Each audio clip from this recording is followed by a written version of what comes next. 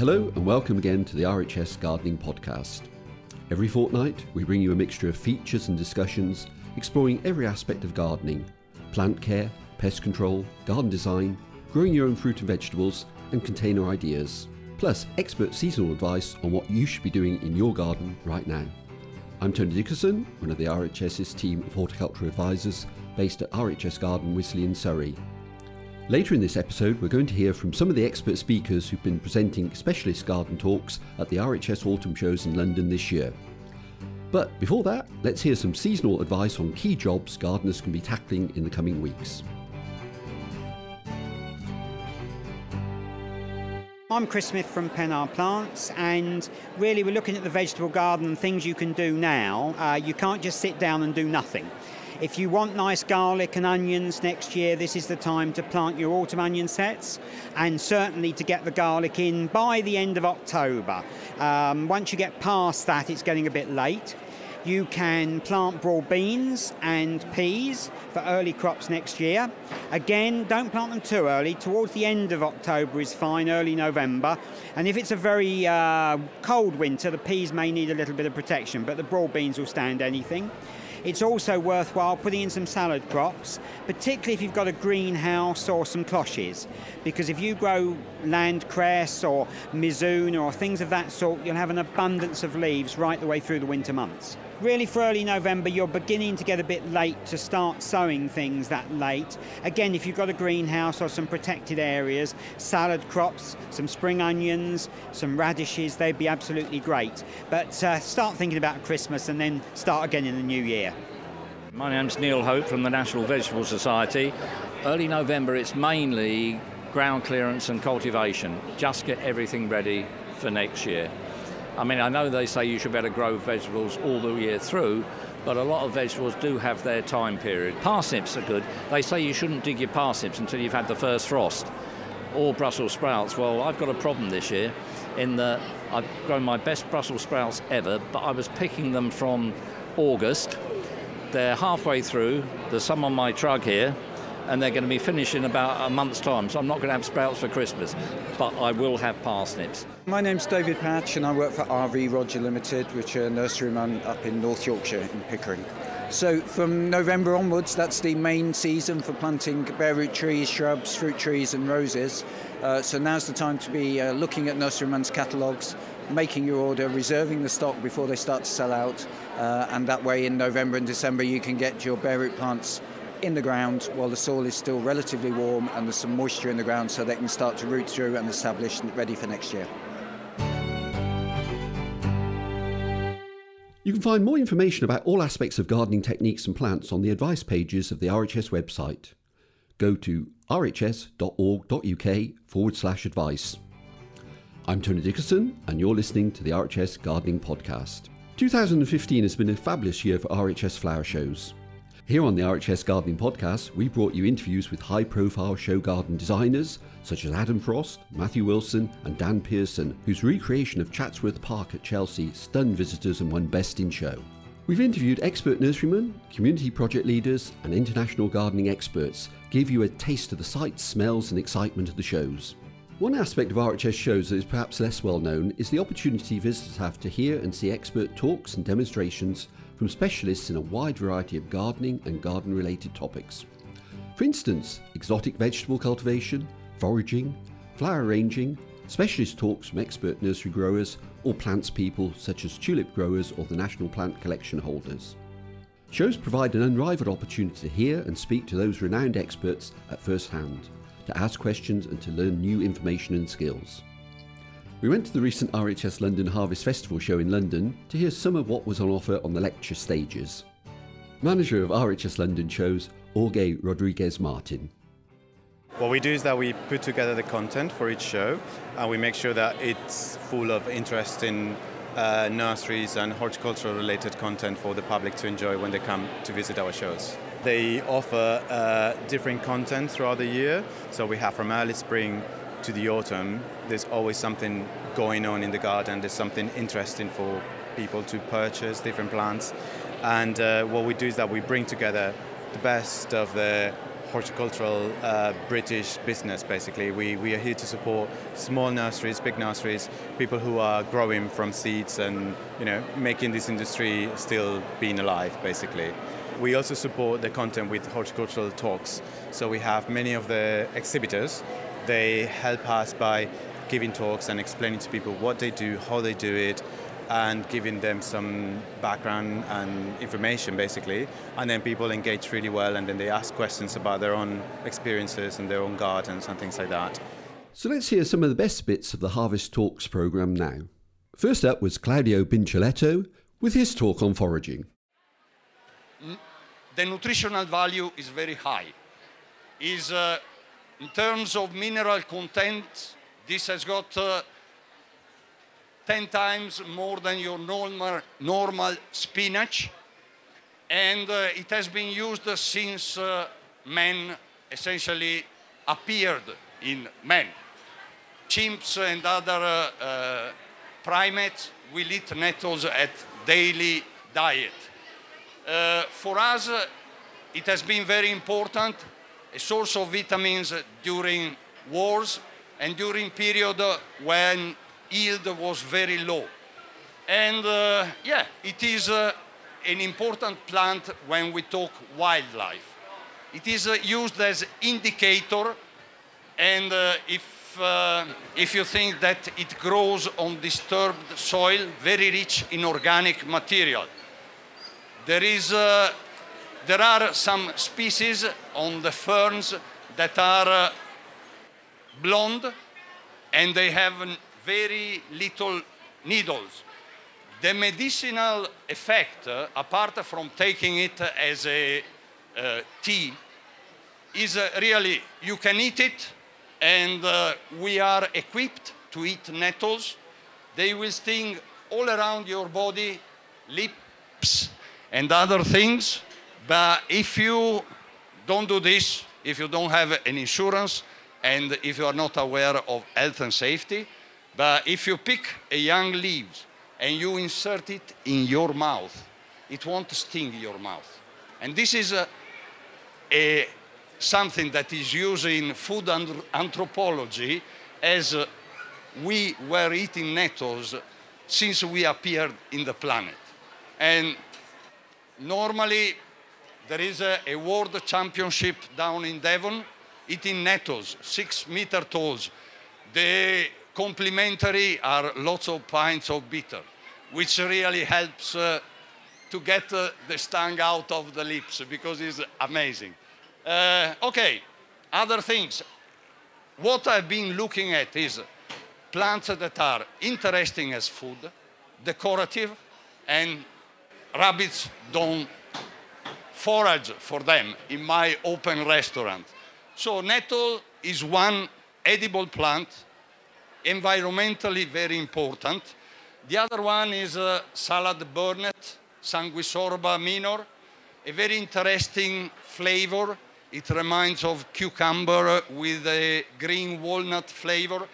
You have to learn to chew your weeds or herbs, because the flavor takes 5 to 7 seconds to permeate your mouth and your nose. So it's very important not just to think that that is something that you swallow. It's something that you have to appreciate. It's like what you do when you taste a nice piece of meat.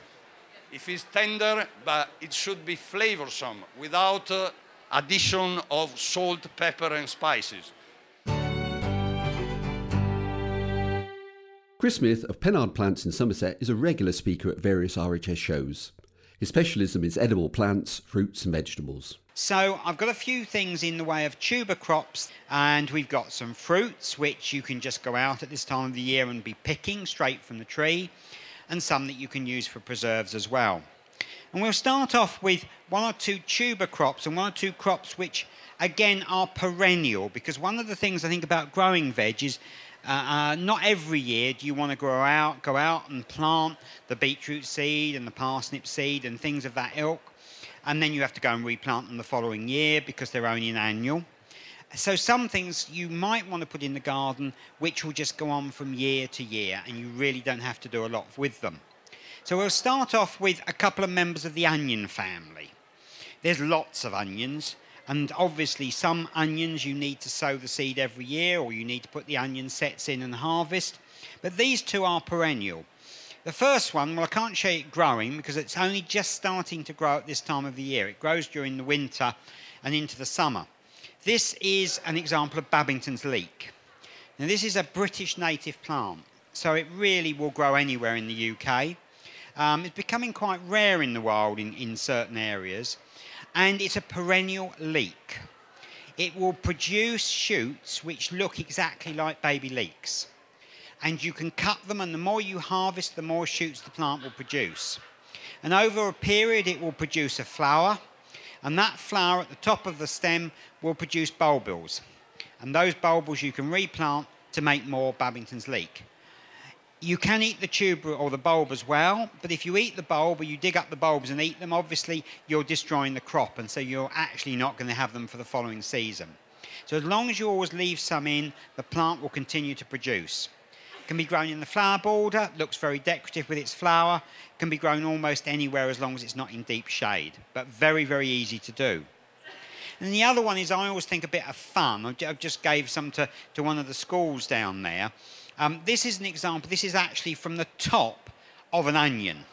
This is a tree onion, sometimes called Egyptian walking onion. And again, it's a perennial plant. You don't need to replant it every year. Every part of the plant is edible. The stems, the leaves, the onions that it produces at the top, and in fact in the onions it produces underground. But again, you have to leave some in for future years. So this is a bulbil from the top of the onion. It grows to about 2 foot tall, doesn't produce a flower, it produces a cluster of onions which are quite strong in flavour. It's called the walking onion because if you leave those bulbils, it will eventually fall over and plant itself about 2 foot away from the parent plant. And the idea is if you leave that to do it every year, it will actually walk across your garden and into your neighbours. But anyway, so it's a bit of a novelty, but it will give you onion flavouring for a good part of the summer if you want to use the leaves as well. And so you can use the top set. The other onion I'd recommend is the perpetual onion. Now, a lot of people get the perpetual onion mixed up with the Welsh onion. They're not the same. The Welsh onion dies down in the winter. The Welsh onion is a little bit like a giant chives. You use the foliage, you can break pieces off and use those as well. But in the winter, it's useless. The perennial onion is actually green right the way through the winter months, and it produces its foliage right the way through the winter. During the summer, it looks a bit sad, doesn't like the hot weather, but during the winter, it thrives.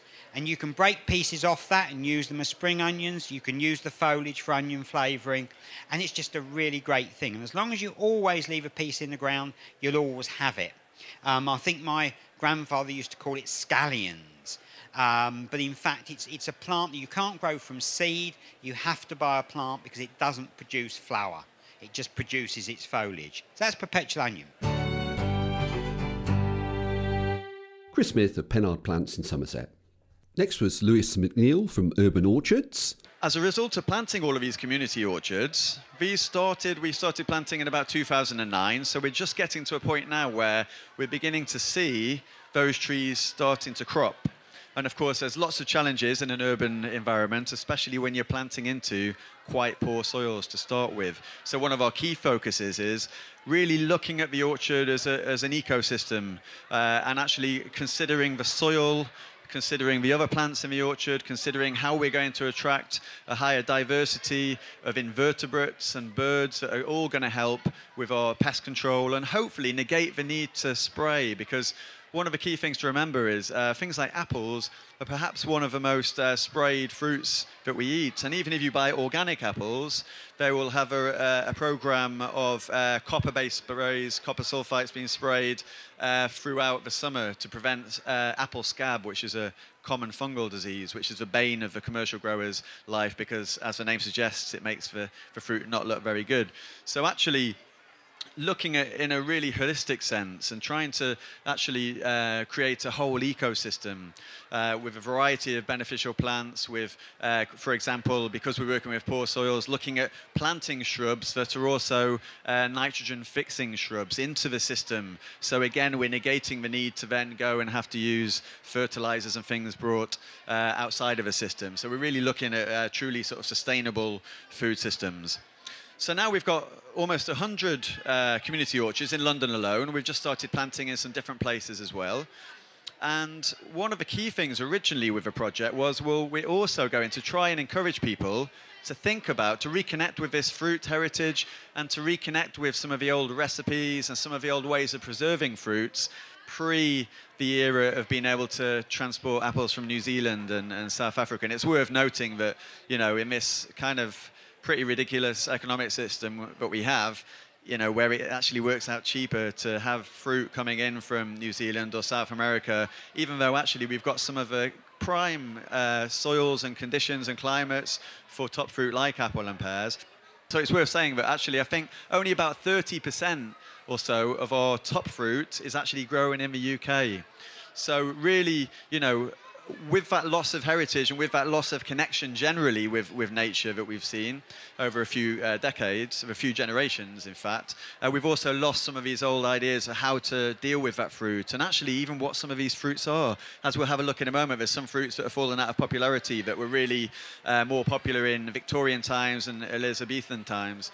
And so we're trying to reintroduce some of those. So it's not just apples, not just pears, but we're also taking advantage of the fact that in London, of all the places in the UK, we've got this heat island effect. So we've got these extra couple of degrees or so average temperatures. We've got all of these microclimates that are soaking up heat.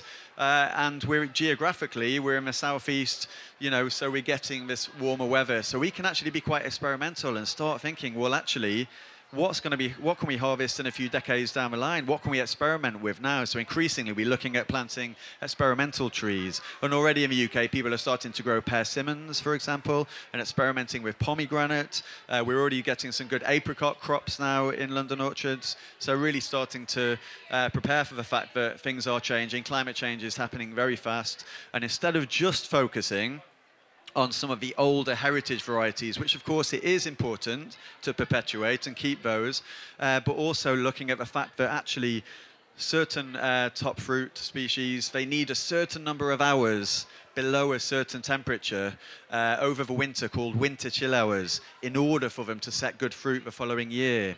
So of course, if we're getting milder and milder winters, we need to start preparing for, you know, years where we might not be getting as much fruit from some of these varieties and actually making it a little bit more experimental. And finally, our very own Ad Adams from the Horticulture Advisory Service here at Wisley on preserving the harvest, how to store winter vegetables. We're going to start with some traditional methods. So the first one we're going to talk about is storing root vegetables. So root vegetables can either be stored in the ground and harvested directly from the ground, or you can harvest them and store them. The advantage of storing in the ground is that they're much less likely to deteriorate by drying out. They are, of course, much more vulnerable to frosts, slugs, and potentially rotting if the soil's wet. So, carrots, parsnips, salsify, scorzonera are all best stored like this. Turnips you really want to dig up and use before midwinter. Celeriac also, you want to have that up by midwinter because it might rot. Beetroot and swede, you can store them in the ground, but by about midwinter, it might be worth digging them and putting them indoors. So what you need to do, and parsnips, they should be left in the ground and let them get a bit of frost because that will improve the flavour because it will convert starches to sugars. You should exclude frost by covering your vegetables with a layer of straw, cardboard or bracken, and then you can hold this down with netting or horticultural fleece. And ideally, pop some polythene on top of that, because if you get your insulating material damp, that will stop it working so effectively. So polythene to keep it dry is a great idea. This kind of protection will stop the ground freezing, and it'll mean you can lift vegetables even in the coldest of winter days, and you should be able to keep them right through until about March. So that's a really good way to preserve your root veg. If you want to lift them and store them indoors, then, oh, there's some vegetables under fleece. If you want to lift them and store them indoors, you need to make sure that this can be useful if you've got a cold area or it's wet, or you're in a wet country or county. Only store vegetables indoors if they're in good condition. So if you've had a lot of carrot fly or something like that, don't lift them and try to store them because they're just not going to keep. When you go out to harvest, try and make sure that you're doing it on a dry day. Dig the things up, handle them gently, shake off any loose soil, and remove the foliage. But don't wash them because that will dehydrate them and potentially could damage them. Then you can store them in boxes. These boxes can be wooden, cardboard, and you need to use a moist sand or peat as a base. So put in a layer of moist sand, then layer up your vegetables. Make sure they don't touch, and you can put the biggest vegetables at the bottom of the box because they will keep the longest. After each layer, put in another layer of the storage material and just keep repeating this process until the box is full. Then put your box in a cool, dark, frost-free place. If you can insulate it with some paper, cardboard, then the shed would be fine. Sometimes if you haven't got a space under cover, you might want to use a clamp. A clamp's a very traditional method of storing, which you can have outside. And what you do is you get an 8-inch layer of soil or sand, a light sandy soil, and you place that on the ground, and then you pile your vegetables up in a pyramid with, again, the biggest at the bottom because they'll keep the longest. And then you cover your clamp with another 8-inch layer of straw all the way over the top of it, and then a 6-inch layer of soil on top of that, which you pat down. So it's quite a lot of work, sir, yes. And perhaps something we don't have time for these days, but something in the past that people would have done to try to get their vegetables through the winter. And if you do want to do that, only open it up on a nice dry, mild day, take your veg out and then seal it up again, and they can keep all winter like that. Expert speakers at the RHS London Harvest Show earlier this month. Remember, there's still time to get tickets for the Frost Fair in London this weekend on the 1st of November in the Linley Hall, Vincent Square, London. The Frost Fair is new this year. It'll have a European winter market theme, along with nurseries selling the best winter plants, stalls offering gardening advice, a variety of informative talks throughout the day, and a live reindeer family from midday to 4 p.m. Details on our website, rhs.org.uk/shows.